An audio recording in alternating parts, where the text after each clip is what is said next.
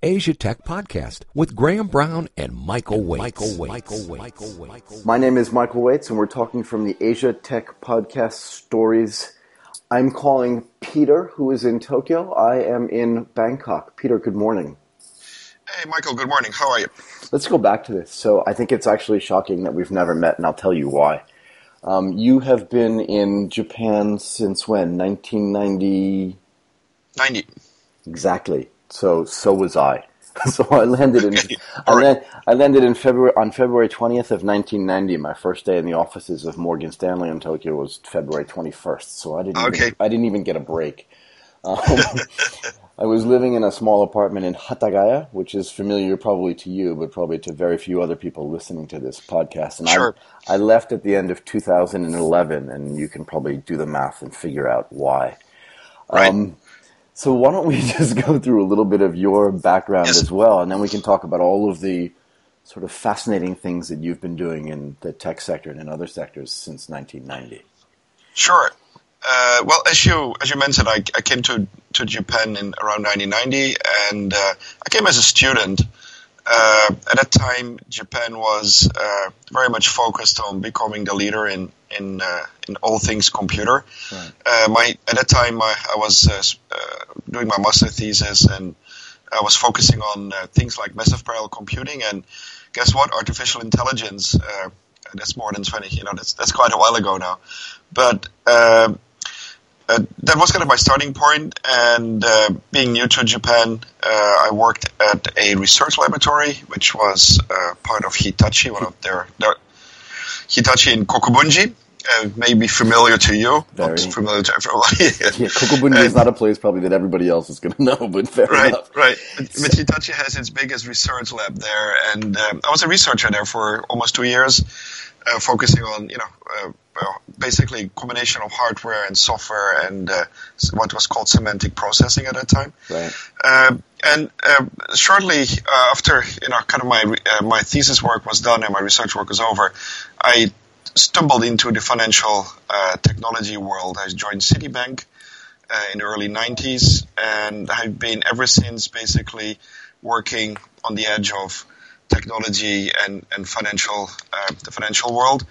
Some people call it fintech today, but that is more or less what I've been doing most of the time. So, Right, so I always think like when we were building trading systems back in 1994, was that fintech or not? Well, that's kind of something I sometimes try to explain to people that, we can call it fintech. You can call anything fintech if you like, but I think so. But I think it's a little bit more than that. So, just being in that space doesn't really justify. I think what we were doing in those days was really focusing on how do we use technology to automate things that were happening, in the bank or in the trading companies.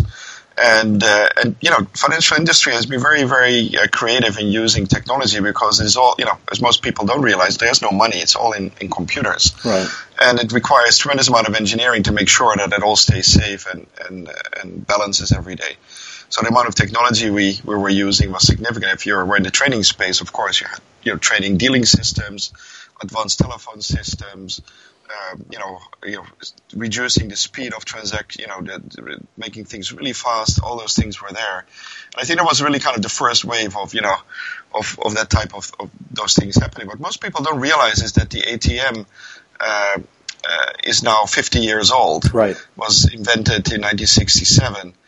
And so that was kind of, if you go back in history, you will see that the financial industry always have kind of brought out all kind of innovations quite ahead of things. When I was at Citibank, we actually used user interfaces for the ATM that were actually predates what Citibank was doing on the internet. But once the internet came, they already had all the understanding of building this kind of UIs on ATMs, and they put it on the internet. So quite interesting. Most people also won't know that Citibank actually manufactured its own ATMs up to about 10, 12 years ago.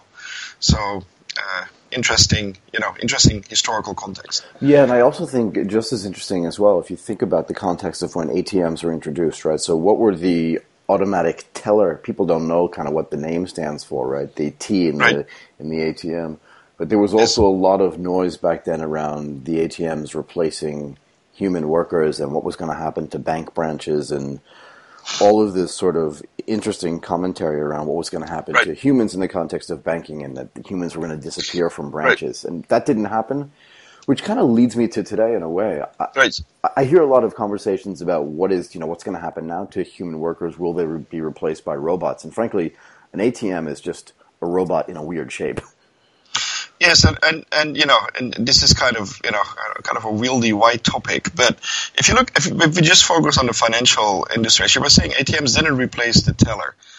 If you look in Japan specifically, Japan was a very early adapter of ATM technology, and actually was one of the most advanced countries in terms of cash recycling and doing lots of things with the ATM. It did take away some of the activity from the teller, but the teller always stayed there and doing similar things. It's only till very recently in Japan that ATMs actually work outside of branch hours. When I came to Japan, I was going to say, I used to go down to the bank at like 4:00 on a Friday afternoon to the Citibank branch in the Ote Center building to get cash for the weekend because it wasn't open on Saturday. Yes, exactly. And when I was at Citibank, we worked very hard to turn it into weekend connectivity and 24/7. But the real problem is that Citibank was part of the bank's network, and it wasn't really Citibank. It were the other banks that would not be available. But we started to offer cash withdrawal and deposit on the weekends and then 24/7, etc. But it could only happen on Citibank ATMs. And as you know, Citibank had a relatively small ATM network. Yes. But it was very strong in overseas ATMs. So the whole idea behind the 24/7 ATM wasn't so much withdrawing cash in Japan, but it was really the service for Citibank's customers to go abroad, and then wherever they are, in what time zone they are, always be able to withdraw cash. And that was kind of one of the selling points of the Citibank account in those days. So the convenience that we now kind of start to take for granted. It took so many years for other banks to follow, and even now, most Japanese banks are scrambling to do something because I think they all want to have something in place before the Olympics in terms of servicing overseas customers. So you see, if you go to a big Mizuho branch or whatever, you'll find in a corner you'll find an ATM that says you can withdraw overseas cash on this ATM and not the other ones. So if you look at it, very much glacier speed in terms of that type of innovation. But if you look at what's happening in terms of what the teller is doing, if you go to Europe or whatever, increasingly branches are being closed down. And that's not because of the teller machines. It's because of people are able to do their banking business over their mobile phones. Right. And I think that the mobile phone really is the one that killed the teller, not so much the robot or the automated teller machine. So it's kind of interesting to think about that. Sometimes automating the thing you're doing may not be the end to a means. It could be a complete different way of having that service that takes care of that service or experience. So. Right, and if, like you said, I think if you consider the fact that the ATM was invented back in the 60s, really became ubiquitous in the 70s and early 80s, and in Japan didn't even become a 24/7 service until the 2000s, because I remember we used to use Citibank as kind of our backup. Most of us got paid into an automatic account in New York. Okay. And when Citi went to 24 hours with their ATM machines, it was like a paradigm change in the way we could live our lives on the weekend. Absolutely. I'm not kidding. Absolutely. I know that absolutely. Silly. Yes. But if you think about it, it's lots of progress, but it is also lots of progress over lots of amount of time. Yes. And that's kind of what makes banking interesting, because it is a very complex, thing. And now with fintech and all these things happening today, there is so much activity that is trying to find ways around it, and that makes it really interesting today. Yeah, and I guess you've been lucky is probably the wrong word, but you've been able to experience some really interesting things. I mean, back in the day, right, Shinsei Bank was one of the Japanese banks that was that a Ripplewood purchase, if I remember correctly? Yes, yeah, exactly correct. Right, so Ripplewood went in and bought Shinsei. Did you know John Fletcher, by the way? I'm not familiar with John. Okay, because John was obviously, I think, also in tech at Shinsei, but one of the foreign banks, if I remember. I mean, one of the Japanese banks that was bought by one of the foreign companies. Anyway, but okay. What you saw probably at Shinsei was a big introduction of technology, which it looks like you were leading at the time. Is that not correct? Yes. So actually, after spending close to 10 years with Citi, the opportunity to join Shinsei Bank was a once in a lifetime. Yes. For the listeners, Shinsei Bank came out of the bankruptcy of the Long-Term Credit Bank of Japan, which was one of the three leading industrial banks that after the Second World War was over, were really commissioned to provide, basically unlimited amounts of cash to Japanese industry to grow. And it had a specific law that protected it from other banks, and it could offer higher interest and lower tax or whatever to make deposits very, very profitable for people who deposit, primarily actually for corporate depositors. And then it would use that to basically fund the growth of companies like Toshiba, Hitachi, Sony, etc. Right. So it was a very, very important, very large bank. And at the end of the 90s, when lots of things were under pressure, was kind of a slow, the bubble was kind of a super pressure cooker that really slowly deflated. And the Long-Term Credit Bank was one of the very few big victims of that. And it's one of the very rare occasions in Japan that the bank went bankrupt. Yep, I remember. And it was a big thing. And so added with bankruptcy, when the Japanese government was looking for a buyer, as you mentioned, Ripplewood was the consortium of foreign investors that took over the bank from the government. And with that came kind of a mandate to rebuild a new bank out of the remainders of Long-Term Credit Bank. Long-Term Credit Bank was really very much a corporate bank. It didn't have much of investment banking, nor did it have retail banking. And so my attraction was to get an opportunity to go really from scratch and see what we could do, both in terms of corporate and investment banking, but specifically in terms of retail banking. Yeah, and do you want to talk a little bit about the founding of Monex as well? I remember when Monex Securities, the whole Monex, yes. Was it Monex Beans actually back in the day, right? Well, no, it wasn't Monex Beans. Nico Beans, sorry. No, Nico Beans, right? So very correctly, around the same time, I think it's 1999, Monex was founded. And Monex really was founded by Oki Matsumoto, and he was a Goldman Sachs partner, and he took also the one time in a live opportunity when the deregulation happened of the over-the-counter market for security brokerage. He took the chance to create an online broker. He was not alone. There's a few other online brokers that started around the same time, like SBI or Kaba.com, etc. Kaba.com. But he took and so Oki went and created a team, and he got investors, including Sony, etc. And he set up one of the first online retail brokers in Japan. That kind of is a parallel story to what happened at Shinsei. Actually, Oki was one of the external directors of Shinsei Bank during most of the first 10 years. And it was really, online retail broker is kind of a 100% online business. Similar to Shinsei, when we started our retail banking, we really focused only on the internet. And if you may remember, year 2000 kind of sounds like, internet was there, but people had a hard time to believe that we would have voice over IP. Yeah. People had a hard time to believe that we could do banking over the internet. This is pre-smartphones. At that time, we were still very, very much excited about iMode. Right, very. Which kind of had so much potential at that time. I remember it well, actually. Right. Yes. So we built interfaces with Docomo to do the first mobile banking in Japan and stuff like that, and so those were kind of the heydays of lots of greenfield. You could basically you could be the first in almost anything at that time. Yeah. Which we were with Shinsei Bank. We did things that nobody else had done. Just to go back to our funny story about ATMs, I think we were the first and still the only bank in Japan. I'm not working anymore, but at that time we were the only bank in Japan that removed all teller equipment and activity from the teller counter. And we didn't remove the people, but we needed to do that because we wanted to have the people behind the counter help customers, with their investment strategies and stuff like that.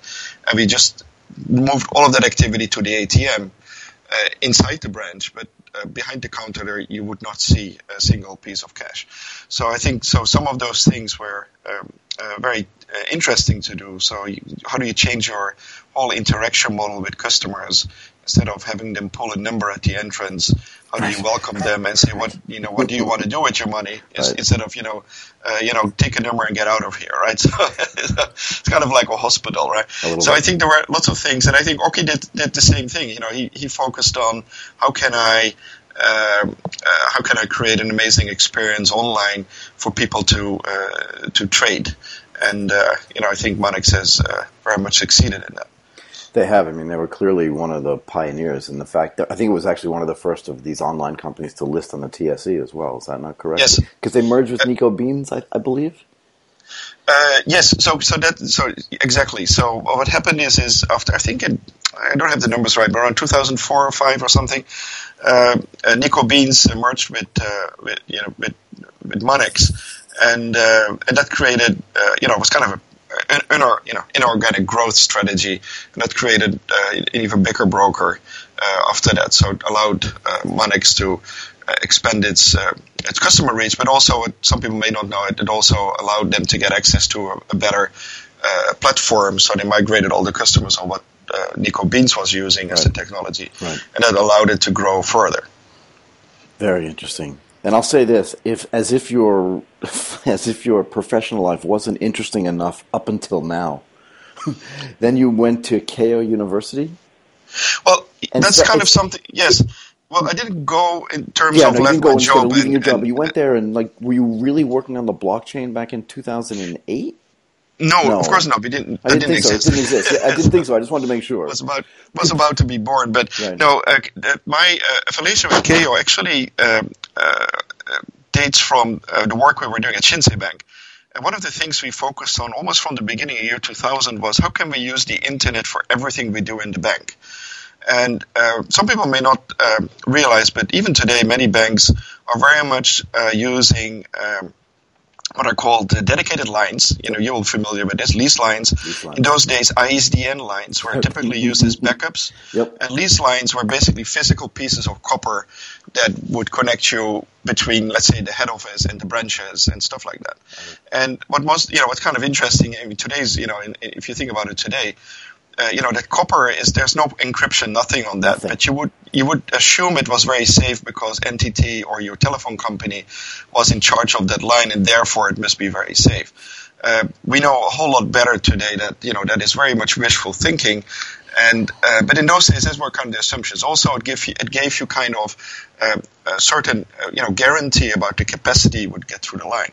So what we started to do is said, well, the internet is actually a very redundant network. It sometimes may not connect, but overall you always get a connection. So how can we use that technology to do everything we do in the bank? So how do we connect the branches over the internet? How do we connect to the customer over the internet? How do we put the whole call center on IP? So no fixed, traditional telephony, all those things. So we've been working on that throughout Shinsei's day. So when somewhere around 2008, in Keio there is a very famous professor, Ju Murai, and he's kind of seen as the father of the internet in Japan. And so he really was one of the pioneers in the very early days that put the first access points in and started to build out, all literally the backbone of the internet, and then all the things that connected around it.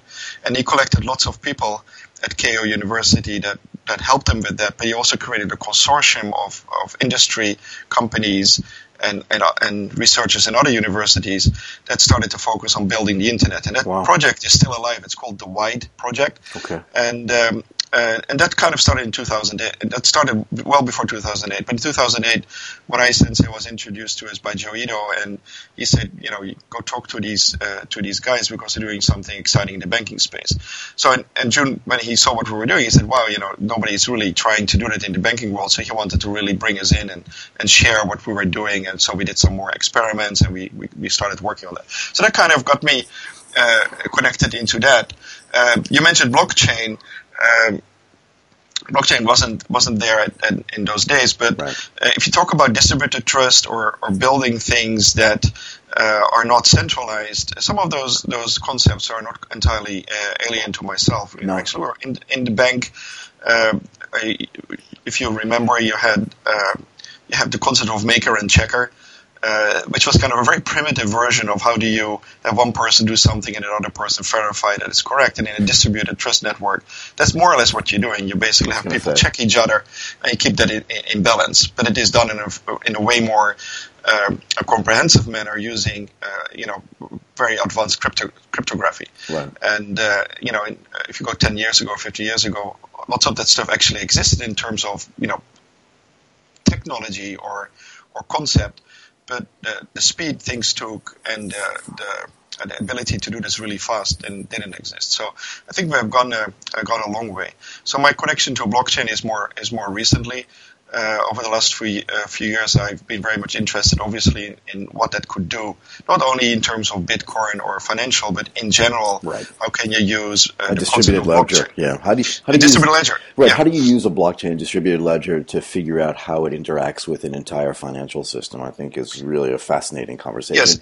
Yes. But go ahead. Yes. No, go ahead. Yeah, sorry. So it's not only the financial system. Of course. You can use it. There's many other application areas, I think, which we have not touched yet in society, where we can bring in much more reliable digital bookkeeping than we have today. So I think we're just scratching the surface.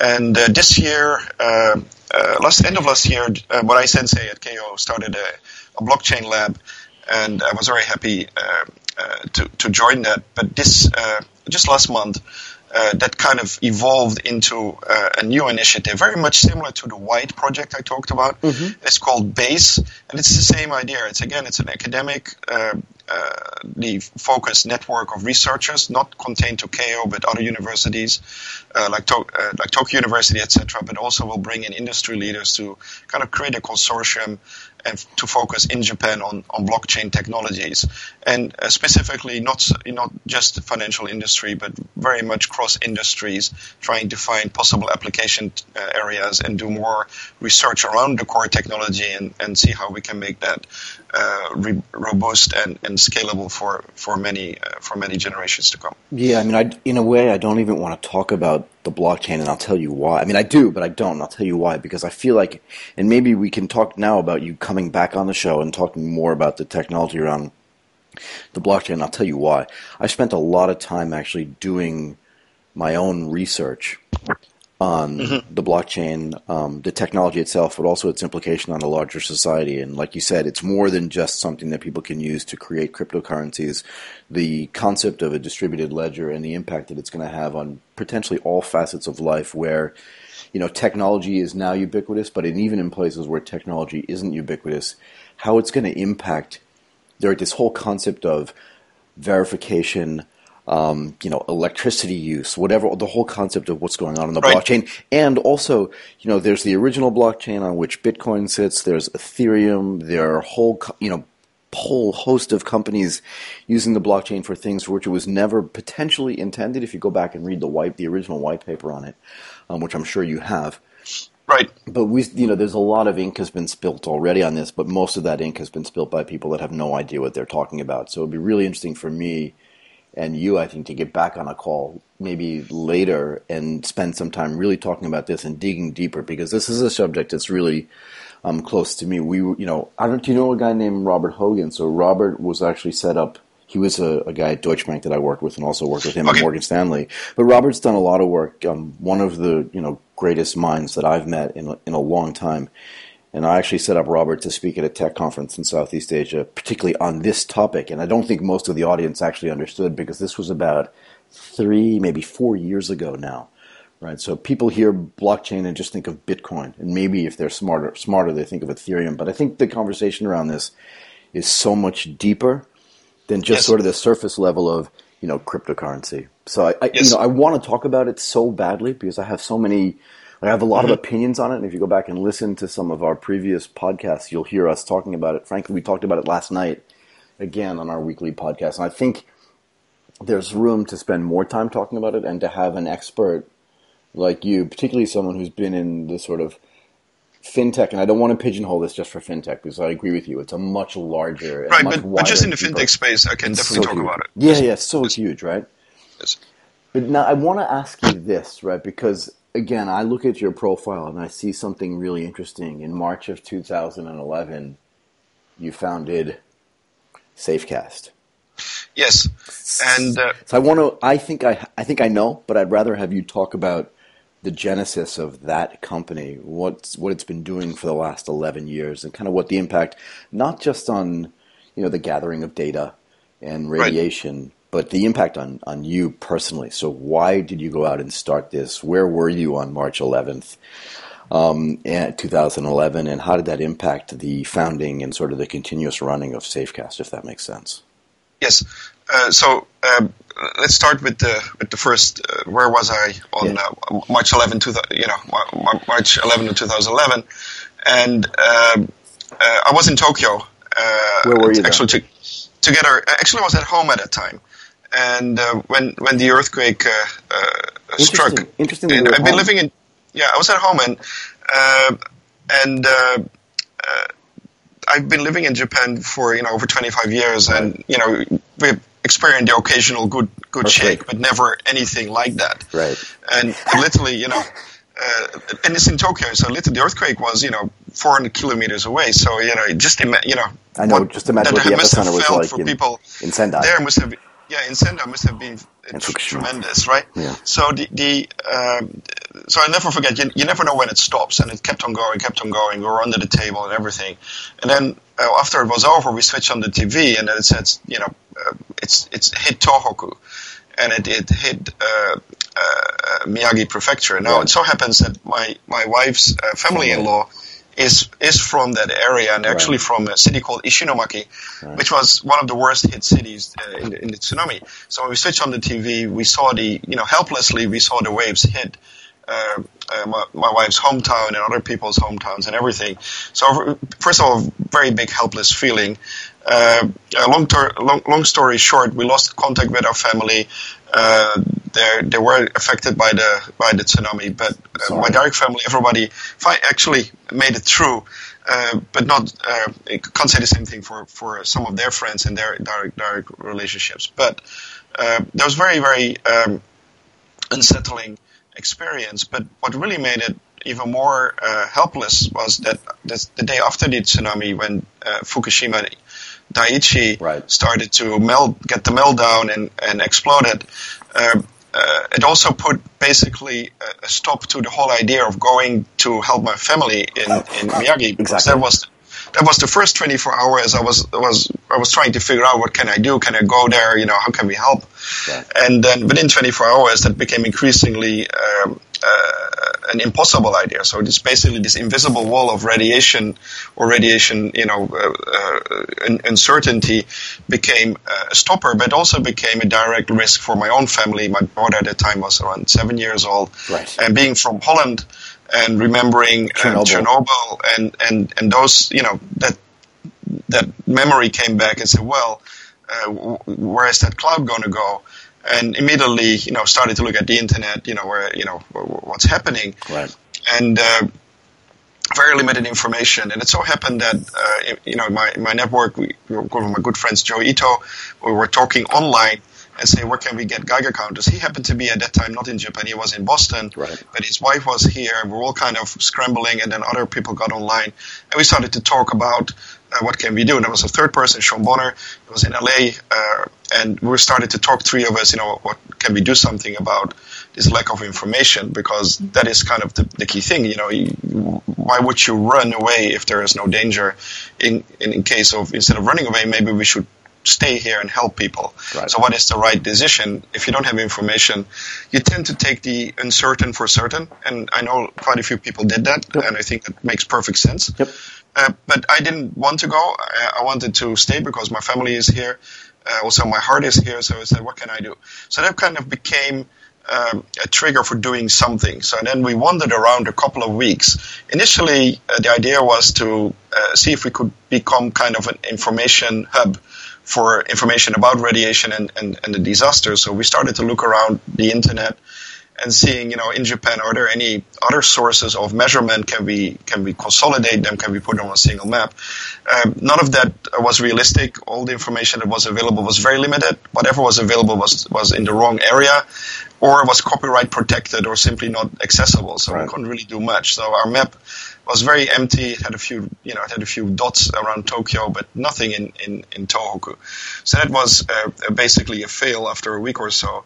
Then we kind of said, okay, let's do crowdsourcing. Let's buy as many Geiger counters as we can, and then give these to people, and then hopefully they can report. So actually, we set up a website where people could start reporting radiation levels if they had a Geiger counter. But as you may remember, Geiger counters sold out literally in 24 hours. I was going to say, like, the concept of going out and buying a Geiger counter after March 11th, 2011 was an impossibility because even people who didn't even understand what a Geiger counter was went out and bought one.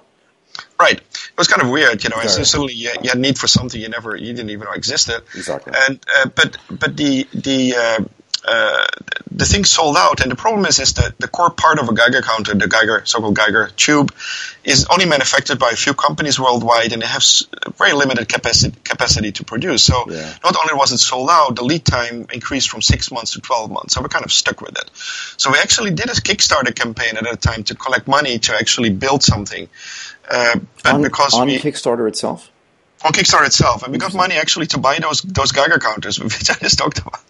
And the thing is, we couldn't buy them, so we said, "What do we do now?" But the good thing is we had collected an amazing group of people on the internet that got together to kind of starting to talk about this and starting to help each other and say, "What can we do?" We were at that time we had a few Geiger counters that were donated by a person by the name of Dan Saiti. He was actually involved in the Chernobyl and 3 Mile Island, and he had a small company that was making these devices. So we had literally a handful of these. Then another person that joined and helped us out was a person named Ray Ozzie. He was, if you're familiar with Ray Ozzie, he was the one who founded Ray Ozzie. He founded Lotus 123, yeah. Founded Lotus Notes and everything. With Mitch Kapoor, yeah. So. Yeah, so we were extremely blessed to have his input. So he came up with the idea: if we have only limited, why don't we try to put them on a car and drive them around? I saw that. So and nobody ever had done that before. So this was like, and some of the so-called scientists that were in this space said, "Oh, you can't do this and that, or whatever." So of course we did it, and so we together with people that were here at Tokyo Hackerspace and other people who were interested, we started to build a prototype of something that could be put on a car and could automatically measure. We did some experiments. We did something before that just actually see the overall idea would work at all. So we had David Kell. He was a volunteer with a group that was bringing up food to Second Harvest was the group, a great group. Second Harvest, he was a volunteer for Second Harvest, and they were bringing up food and relief goods up to Tohoku, Fukushima, etc. And so we gave him a Geiger counter and a mobile phone and said, "Can you measure along the way?" So he did that. We said, "Okay, hey, wow, interesting." But we also saw that the levels were a whole lot higher than we could see on NHK TV. So we knew something more was happening there. So we automated that process. It's very similar to what Google does with Street View. It's driving around every 5 seconds. The system takes a radiation measurement and collects, and puts the GPS coordinates and the timestamp and the value on an SD card. Right. That became something which we still call a B-Geige. B stands for bento. It looks a little bit like a bento box, lunch box. And Geige is for Geiger counter. So these things became our workhorse. So we hand build close to 100 of these in the first year, and we started handing them out to people in Fukushima. They started to drive around, and over time we started to basically fill in the map with radiation data, and that started to really show us that how blotchy the fallout was. It wasn't that the 20-kilometer exclusion zone had anything to do with where the radiation fallout was. It was kind of a policy statement more than anything else. The fallout went all the way up, 80 kilometers inwards, but close to the plant there were also areas that largely were unaffected. Like, for example, the city of Iwaki, one of the larger cities in Fukushima, almost didn't get any fallout, while cities like Koriyama, Nihonmatsu, and Fukushima City were very much badly affected. So that became kind of a goal for us. Instead of kind of getting an idea, we said, we need to measure this thing. And also when we met people in Fukushima, we found out that people really wanted to know what was happening in their own streets, not just a measurement at the city hall. Right. People are really self-interested in a way, and in this case, I mean yes. that in the most positive way, not in a selfish yes. way. They really want to know, like, can my children eat the food coming out of the right. ocean in my town, right. basically? Yeah, so, it's kind of funny because you mentioned selfish, but I think it is kind of a selfish attitude that humans have in general to Absolutely. Protect themselves. Yeah, it's self-interest. And and you protect your children, you protect your family, and, that's kind of a self-interest. But the selfish interest is important because it drives people to do something. Correct. And it drives almost any person to do something. While some other people, to overcome your selfishness, to become selfishness, etc., requires an additional level of energy, I think.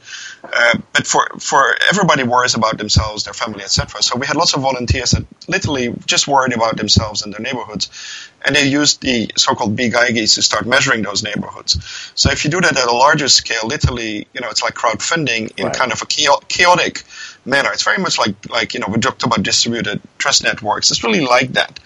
And so people in different parts of a city start measuring, but also what happens is they don't know who is measuring elsewhere. In SafeCast, we don't coordinate where people measure. We help people to get the equipment.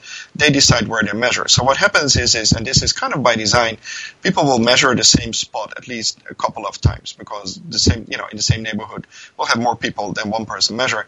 And that kind of creates kind of an automatic verification as well. So, it almost sounds like the blockchain, just a human version. Well, it's kind of interesting. And I'm not saying that by accident. It sounds to me, yeah, and I'll let you say it as well because it is interesting, but it sounds to me like the concept of a block and a blockchain and public verification and all the trust associated right. with the group verification yes. is something that humans do naturally anyway. Exactly. And if you study the history of money or whatever, you'll find out money is actually a trust network. But, absolutely. So if you look at what happened with the measurements, is that actually a group of people that don't know each other, in other words, wouldn't trust each other, exactly. were collecting more or less in a random fashion data about their environment, but by putting it on the same map and overlaying it, it creates an automatic verification. So we were able to build trust out of a non-trusted group of people. Not that the people wouldn't trust each other after they would meet each other, but they would never meet each other. Right, So and that is kind of the trick, similar to if you're familiar with Bitcoin, as you were saying, Bitcoin. The big thing is if there's a majority of miners, then the whole thing will fall over, right? That's the same thing in SafeCast. The whole idea is that we don't have a dominant contributor to the project, so we really thrive on as many as different volunteers as possible to collect data using the same equipment and the same methodology, but by putting it together, we're able to create an environmental map that basically trumps any type of government activity trying to do the same. I like it. So what's been so I want to back up and talk about this concept of a human blockchain and the concept of these people wouldn't know each other, but they trust each other, and the fact that they can meet in a way where they're working on a similar project and nobody is more self-interested than any other creates an environment where people are actually willing to verify and self-verify. It just all sounds like a white paper. Yes. So can you make the equivalency between that and what goes on in the real technology world and how those two things are related? Yes, actually, you were mentioning it sounds like a white paper. We actually did write a scientific paper about the whole idea, and we published it about a year ago. So, tell me. So, yes, no, it was published in a journal for radiological protection. It's a 40-year-old, well-established scientific journal, quite prestigious. It took us close to a year to get it published in terms of peer reviews, all the scientific checks and balances. It was published about a year ago in June 2016. Interestingly enough, it ended up in the top 10 of most read papers for that journal in 2016. What's the name of the paper?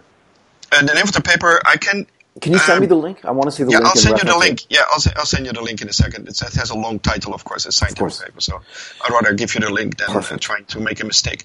But we wrote it as a means to basically share, kind of the thinking around and behind how we work. So that is something. So you were talking. Sorry, I lost the context of the question. So I just want to understand. I want to understand how. So here's the idea, right? SafeCast says among other things, so I'm going to simplify a whole bunch of little concepts here, right? But SafeCast basically says there's been a massive disaster and earthquake in the Fukushima and Sendai area in Japan. But nobody really knows, and nobody really has data to know what's going on, not just overall, right? So you talked about the 20-kilometer zone. If I remember correctly, in Chernobyl, they did an 80-kilometer zone, right? So they had an 80-kilometer radius around the power plant, and they said nobody's allowed in here for 30 years or whatever it was. They killed all the livestock and sort of evacuated everybody. So in Japan, you're saying, I don't know how much radiation is there. I don't know where it's concentrated. I don't know how far it's drifted away. I don't know what the impact is. How can we measure it? And how can we get people to just understand the whole concept of it? And then how can we kind of crowdsource all of that data? The real question is, though, is how can you trust an individual's self-interest to actually properly measure, to tell you the truth? Right? Because you can game what's going on any individual piece of technology and Geiger counter, and yet you end up with a situation where there's not just self-verification, but group verification on all that data. And it just sounds to me a lot like the blockchain. Yes, and it's a very essential question. So if you think about first of all, we expect our governments to measure our environment. Yes. To be very frank, it's a very big expectation. We're very far away from actually even being close to that. But the problem with that model is that we put trust in one single entity. If that entity loses trust for whatever reason, for good or bad reasons, then whatever that entity collects in terms of data will be mistrusted.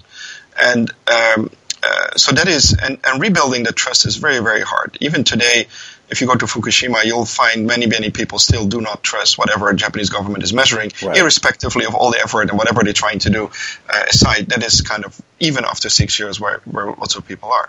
So that's kind of a big dilemma if you work in these things as a central organization. So SafeCast, by the way, we're a volunteer organization. We're not a company. We're no profit, but the whole idea is that people individually measure. One thing that is common between all the people is they use the same equipment and the same sensor. This was something we decided from day one. So it has to be for consistency, right? For consistency. And, and some people say, is it really accurate or whatever? The real thing that is important is can we compare values between locations, right, with the level of consistency? You talk about relative information, right? So relative information. Same, yeah. Of course, the equipment we use actually uses a very good sensor. It's been calibrated in laboratories over time, blah, blah, blah. But the real treat is that you can compare A with B. And that makes it powerful. And if people use the equipment collectively, then you can start comparing things. And of course, people can fist the data. You can put the Geiger counter in a lead bag, or you can strap some radioactive material on it, and you can say, oh, it's very high in Tokyo, or look how low Tokyo is, or whatever. Right. So this is a given, and and because we do not know if the person is trustworthy, and we have no process whatsoever to check who the volunteer is, and right, we allow anybody to participate. So this is very important that in SafeCast we're not a pro-nuclear or anti-nuclear group. We're a pro-data group. Right, you're not taking a view. Yeah, we're not taking a view. So we believe as long as you follow the same process, you can be a volunteer in SafeCast. So that means that there could be people there that have an agenda or whatever. And of course, we have many volunteers that have very different opinions about many things. But one thing that kind of connects the thing is let's use data to drive our thinking. So what happens is if multiple people measure the same location, if let's say one person has for example, the sensor could be broken for that matter. Yep. It doesn't even have to be a malintent. The sensor could be broken. Because things overlay, you can actually see when things are kind of out of expected range. That doesn't mean that the data is wrong. It could be something that is happening right there, right now. Also, by the way, if you measure radiation, that you may know that some people go for specific medical procedures where they are temporarily, ingest radioactive material. Correct. And that takes a couple of days to fizzle out. And if you stand next to a person, your Geiger counter will go haywire. Right. So literally. And sometimes we see that, in a busy train station or somebody that passes a hospital, we sometimes have these kind of, one-time hotspots, so to speak. But so you see those things. And because people that participate, have declared themselves, if you want to, if you're going to run around like an idiot trying to break the system, you will just show up as that idiot breaking the system. Right. Okay, so you're doing this. You're even if you're anonymous, you still are. The data that is collected is immediately made public data. So we publish all our data under a Creative Commons zero license. That's basically public domain. Yep. So anybody can examine it. So it's not SafeCast data anymore. And the other thing that's important is that the people that have measured keep the copy of their data as well. It's on an SD card with you on your machine or whatever. So even if in SafeCast we start hacking the database or whatever, everybody that participates has their own copy still. They can always check back and say, hey, whatever is on the SafeCast database, is that actually what I contributed? They can verify that back and forward as well. So there's many, there's many natural ways it kind of balances. All systems have weaknesses, and you can go and sit around and think through, and that's something why I'm looking at things like blockchain and other things as possible ways to even to make this even more robust and what have you. But the natural fact that people check each other actually balances out really well in reality.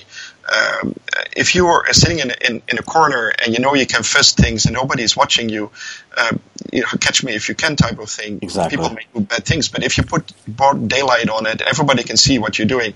Humans tend to behave a whole lot more reasonable. Right. I mean, I have a concept that says nothing good happens in the dark. And I think what you're talking about with SafeCast is, and you started with like government as a central entity for trust is probably a mistake that we make, particularly when it comes to the radiation data. But I would say it's actually a metaphor for a much larger mistake that humans make when they centralize kind of all decisions into one entity as an expert in any particular place. And so I like to make these equivalencies, and I think that the government doesn't necessarily try to do anything good, bad, or indifferent in most cases, but whenever there's a central entity that controls all the data, in the SafeCast case, of course, what you're doing is taking that data away from the central control and distributing it, right? So this is the whole concept. But that's also why I believe really strongly that something like blockchain, which does that with all of the data that sits on it, right? That whole concept is that all the data is distributed, all of it's verified. It means that your ability to have this central control is now not eliminated, but it's disintermediated. And I think when we talk next, and hopefully we will talk next, I'm sure we will, about the impact and the ongoing impact and development of blockchain as a technology that's going to sort of become a more and more a part of people's lives. The metaphor that you talked about in the context of the government and the control of the data for nuclear information, right, and for radiation is going to have a very similar impact across a whole swath of, I wouldn't even just say industries, but pieces of our life where that data now becomes distributed in public. And you can see, here's the thing though, right, you made a really good point. You can now see the outliers in that data, so measurements that are way too high. And again, in some cases it is because someone's self-interested in trying to get something based on that data, or just there's a person next to you who went to the hospital, like you said, who's randomly standing next to you at a train station, or you're driving past them if you're making those measurements in a car.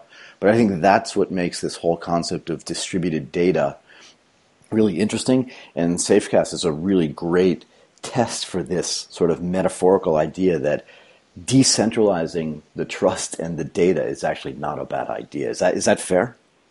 Yeah, I think so. And I think just to come back on governments, I think, if we're looking back over the last few years, and specifically over the last year with some of the things that are happening in the US, where we have taken things way too much for granted in terms of how governments can behave or can change dramatically, specifically if it comes to control over data or how data is managed.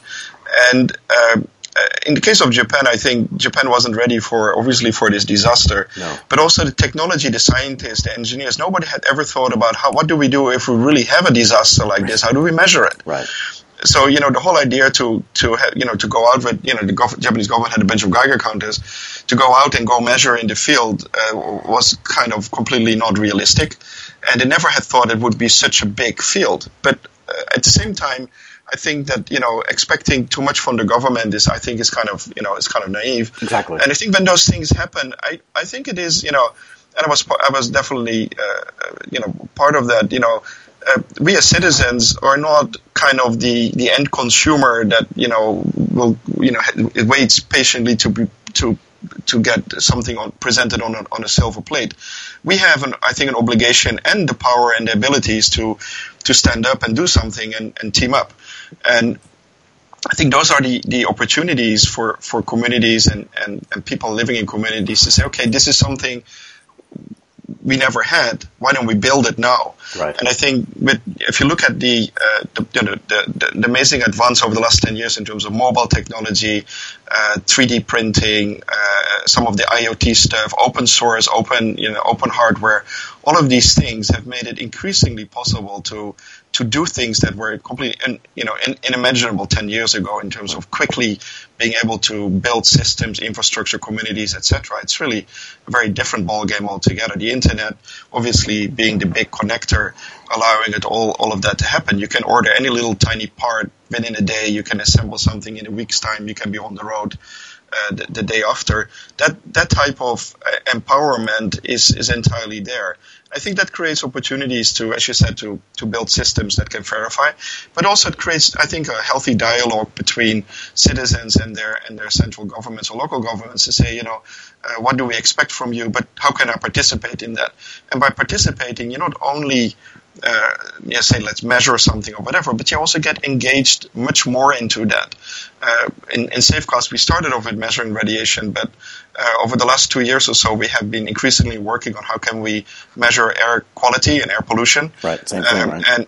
And it's the same thing. It's something that plays all over the world. We're talking about things like global warming, but the problem is that engagement with global warming is very limited for the reason that it doesn't directly affect your lives in a way that is visible. Yet. However, Yet. I would say yet. Yes. No, it does, I agree with you, not yet or whatever, but it does not in a way that people start to say, oh my God, I need to do something. They read it in the newspaper and say, oh my God. But in terms of really at local community level, but if you talk about air pollution or whatever, most people do worry about it because it does affect your health. And if that is connected to global warming or not, that is something where people, I think, can much more easily understand that, hey, I don't want this. And that type of engagement, I think, is important to go and do something about things. So I think air pollution and measuring that at local levels is a very important thing. And so we've been, on many, many people's requests, we have been working on that. And this year, we have come out with a new version of our systems called the SolarCast, which is a system that is measuring both air pollution and radiation.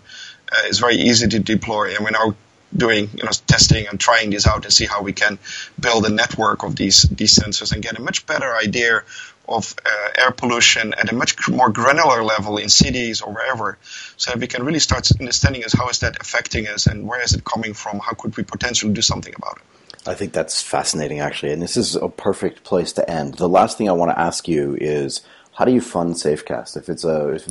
Is it a registered nonprofit organization, and how does it get funded?